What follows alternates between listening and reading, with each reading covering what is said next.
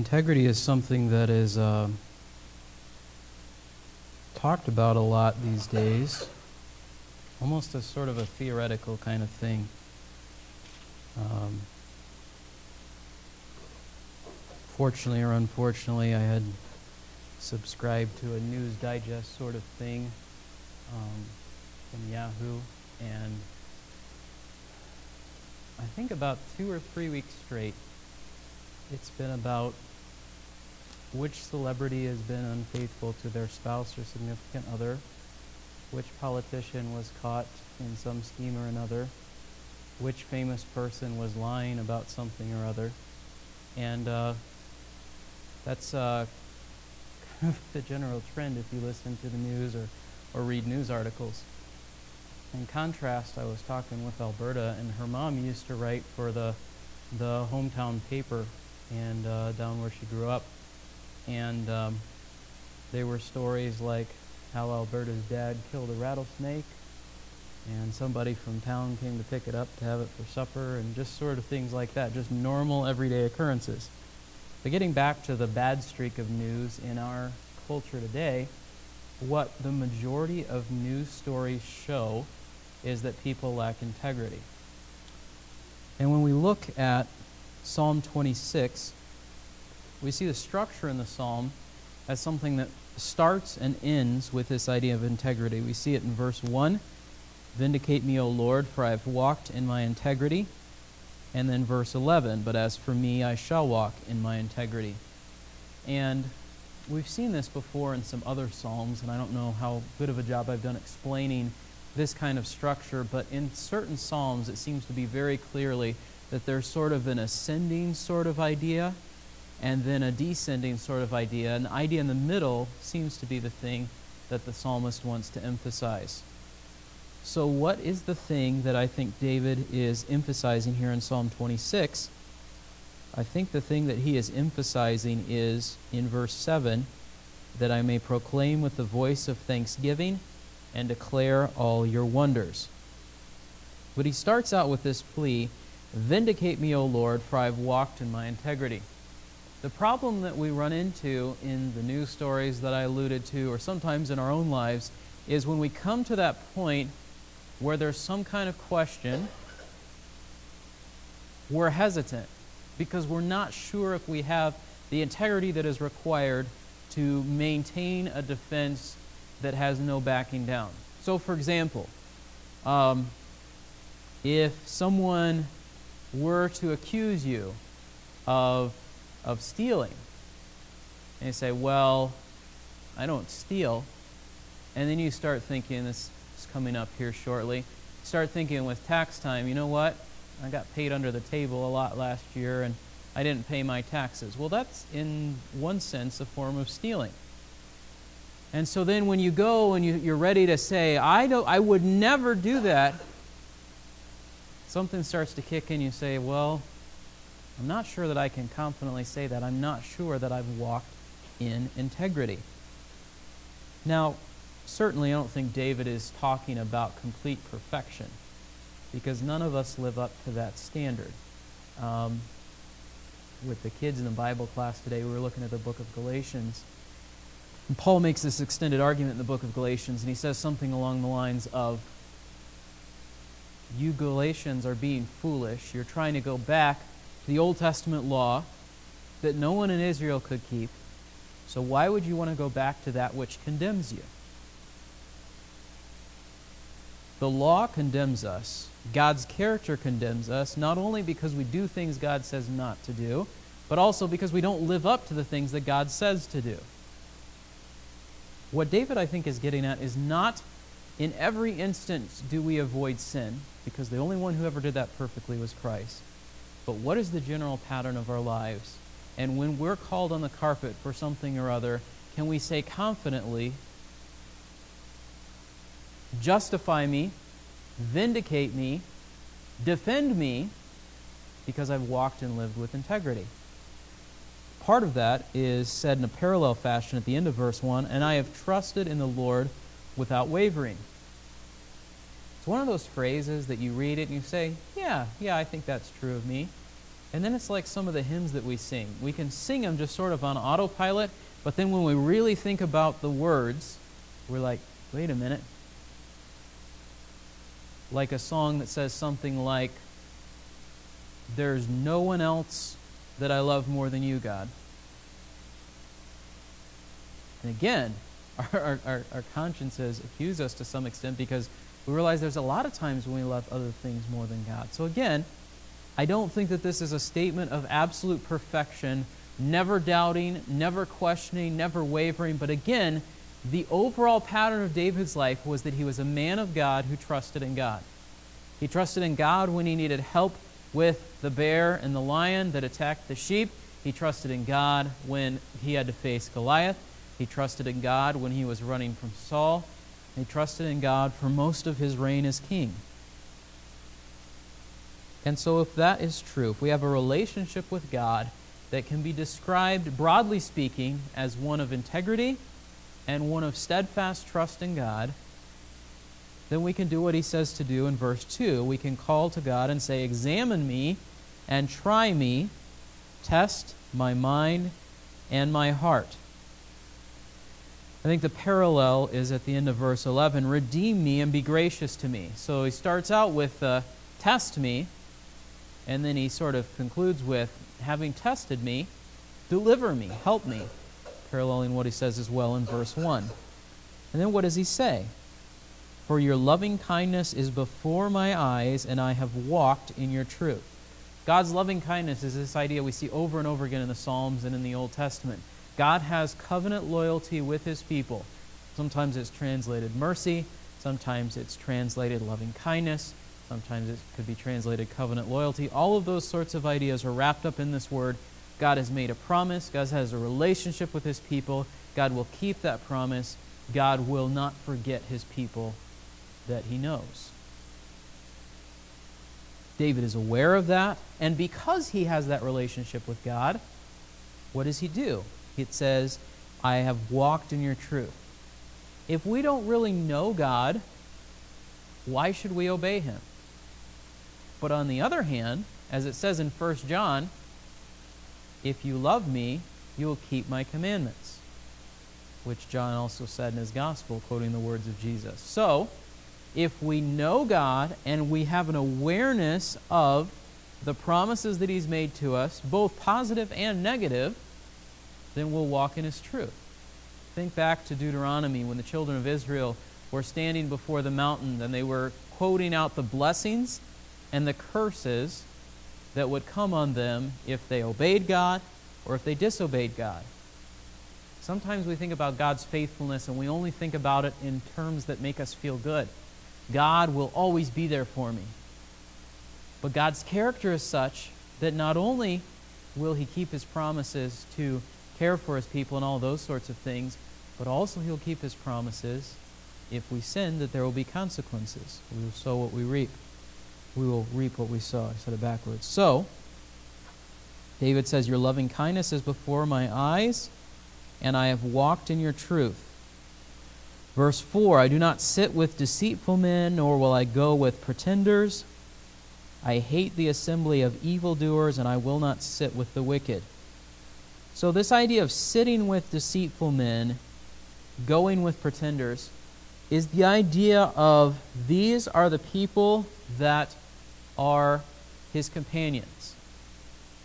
Now, we know from other places in Scripture, Jesus ate with sinners, those sorts of things, but there's a difference between having a relationship with someone who doesn't know God for the purposes of trying to give the gospel to them, and having a relationship with someone who doesn't know God as your best friend, as your closest companion, as someone who's having a huge influence on your life. We can and should have genuine relationships with people who don't know God. The nature of those relationships should always be different from the fellowship that we have with God's people. He says, nor will I go with pretenders. So that parallels the idea of those who are deceitful, but it's the idea of those who are hypocrites. And there are people who don't know God, who seem good in many respects, but the reality is, all of us apart from God live selfishly, live sinfully, And David said, those people are not going to be my closest companions. When he said, I hate the assembly of evildoers, will not sit with the wicked, I think he's saying, again, there are not a lot of places that in and of themselves are wicked places. Can you encounter bad things in many places? Yes. But, as a general rule, something like a grocery store is not morally wrong to go to, even though you may run into a lot of lost people there. But what David is saying is, I'm not going to be gathered with them when they are gathered to do evil. I think he's making a contrast here in verse 5 with what he says in verse 8. Verse 5, I hate the assembly of evildoers. Verse 8, I love the habitation of your house. It's almost like there's two places of worship. There's the one where the people who hate God are gathered for their wicked schemes, whether it be a formal pagan religion sort of idea or just simply the fact of we gather with other people and we plot evil. And then on the other hand, the contrast is being gathered in God's house, being with God and his people. So David says, I hate the assembly of evildoers. I will not sit with the wicked. And so that sort of, again, ties in with verse 4. I don't sit with deceitful men. I will not sit with the wicked. So again, he's just stressing this idea. There's people that will not be my closest companions. There's people that I will not love as my closest friends. There's people whose actions I can even be described as hating because they're God's enemies.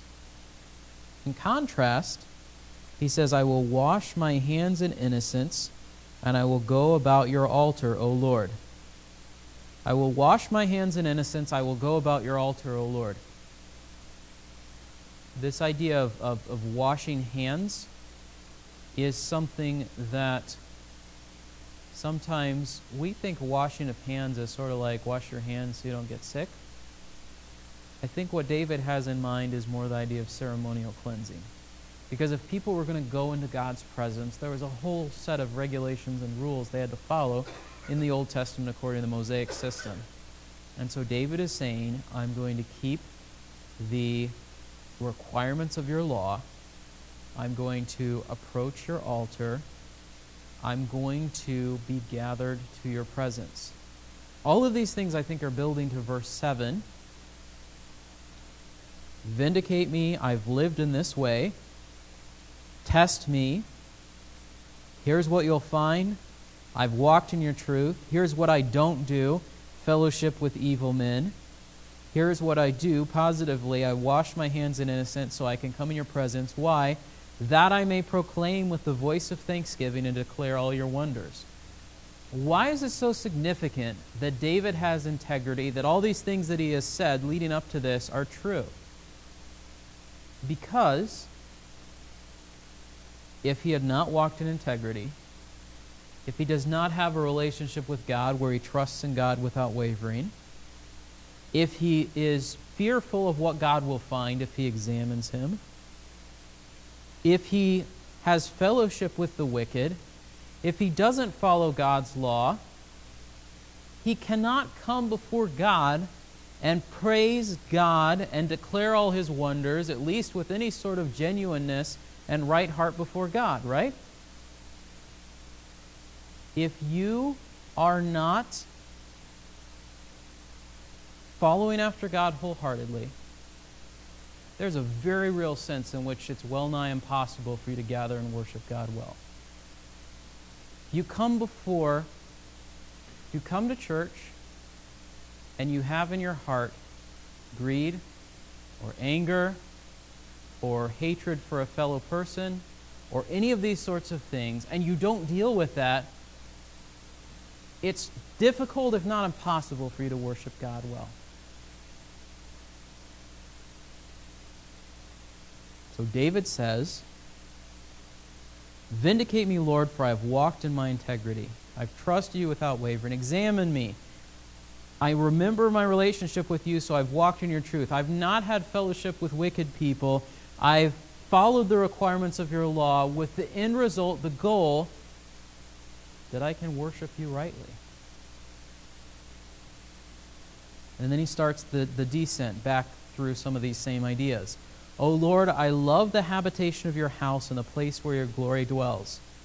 He had to wash his hands in innocence so he could approach the altar. And now it's as though he's stepping away. He's looking at God's house and he's saying, I love this place. Not because the temple defined God. We saw that from Acts 17 this last Sunday. The temple, God doesn't need the temple. God didn't need the tabernacle.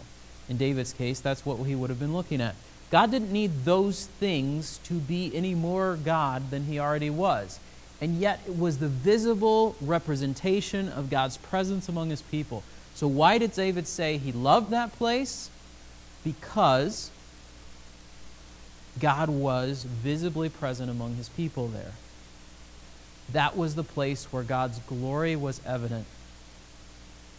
God's glory was evident in such a way that it was walled off from the people. There were all these layers of separation between God and the people, because if God fully revealed his glory, they would be struck down. Think of Moses. He goes up on the mountain. He just catches a glimpse of God.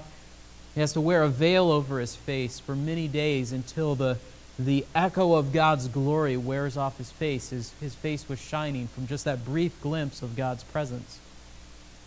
And so God is, in a sense, sort of walled off from the people in the tabernacle, and yet it's the place where his glory dwells.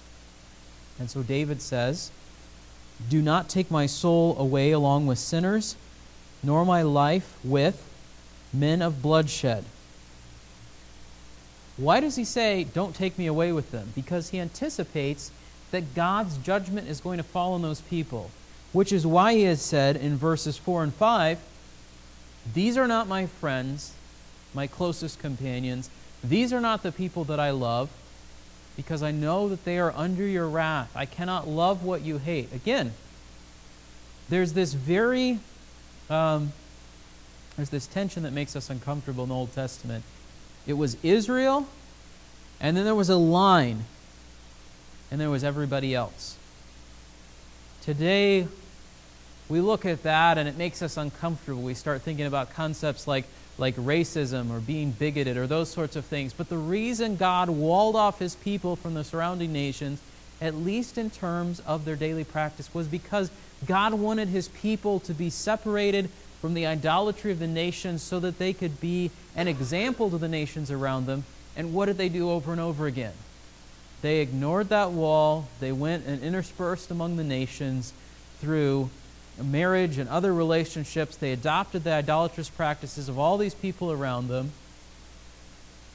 But David here has an awareness that God doesn't tolerate that God's going to punish that, because he says, don't take my soul away along with sinners, nor my life with men of bloodshed, which we might say is ironic for David to be saying, don't take my life away with men of bloodshed, because wasn't David a warrior? Hadn't he killed lots of people, even at an early age? And yet, notice the contrast.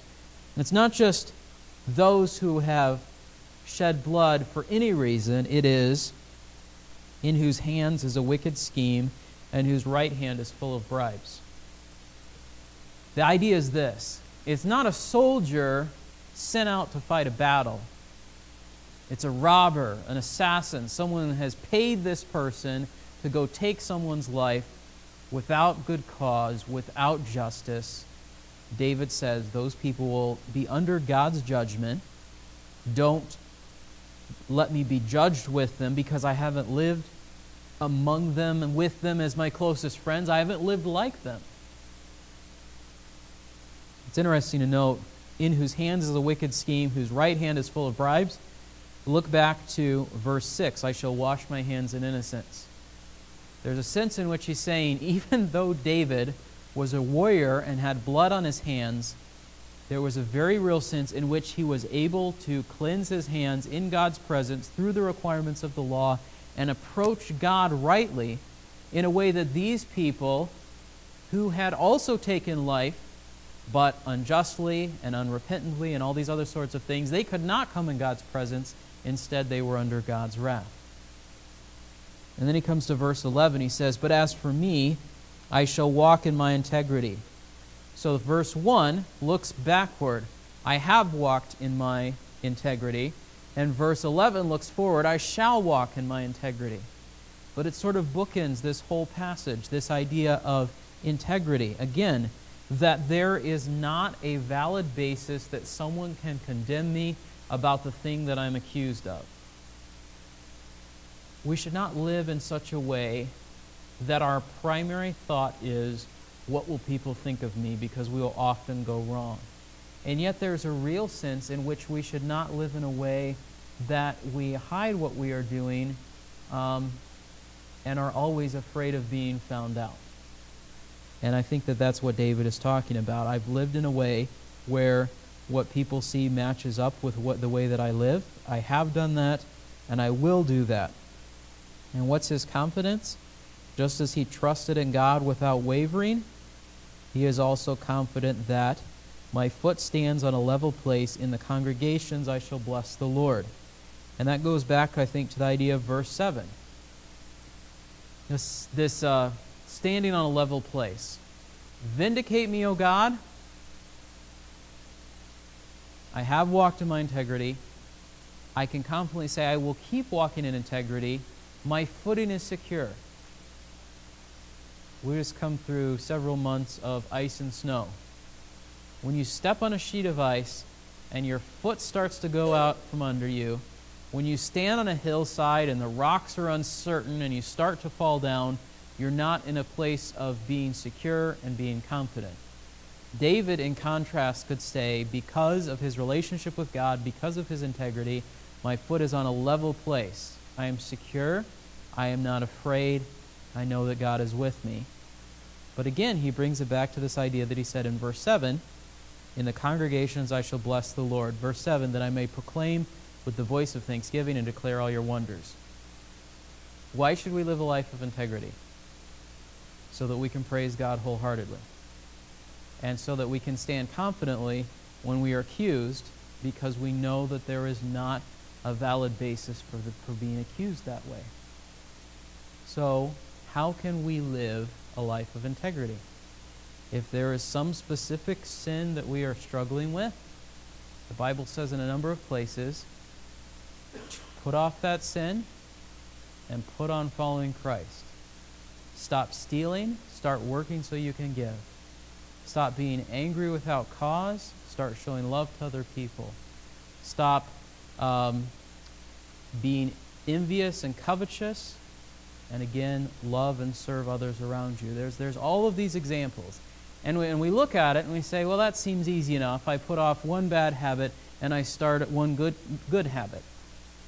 But the transformation by which God accomplishes this in our lives is not just I change what I'm doing on the outside and now I'm doing something different on the outside. It's something that has to affect all of who we are.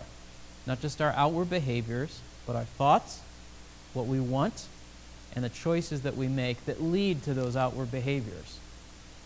So sometimes we go at it the wrong way. We say, well, I'm just going to stop doing this, I'm going to start doing this. But we still have the same patterns of thinking. Going back to the idea of stealing. If my heart is full of thoughts that I deserve better than I have, stealing's going to come really easy. If my heart is full of I want this thing instead of what I have, again, it's going to be very easy for me to pursue something that's not mine in the wrong way. And then those things are going to lead to, and now I choose to do things that get me what I want and get me what I'm thinking about. Maybe it's not stealing. Maybe it's something else. Maybe it's something like anger. You say, I should get to do whatever I want whenever I want. I want to do this right now. And someone says no, that produces that outward response. I get upset. I want my own way. Maybe it's laziness. I shouldn't have to work right now. I've earned the right not to work right now. I want to rest right now. Something comes up and I'm not able to do what I want to do, what I think I deserve. Again, I'm going to have a sinful response. And so there has to be this transformation of our thinking, of our hearts, of our wills, for us to walk in the sort of integrity that David is talking about. Walk in integrity so that you can praise God with a clear conscience and with a whole heart. As we go to our time of prayer, see what things we need to add to the prayer sheet.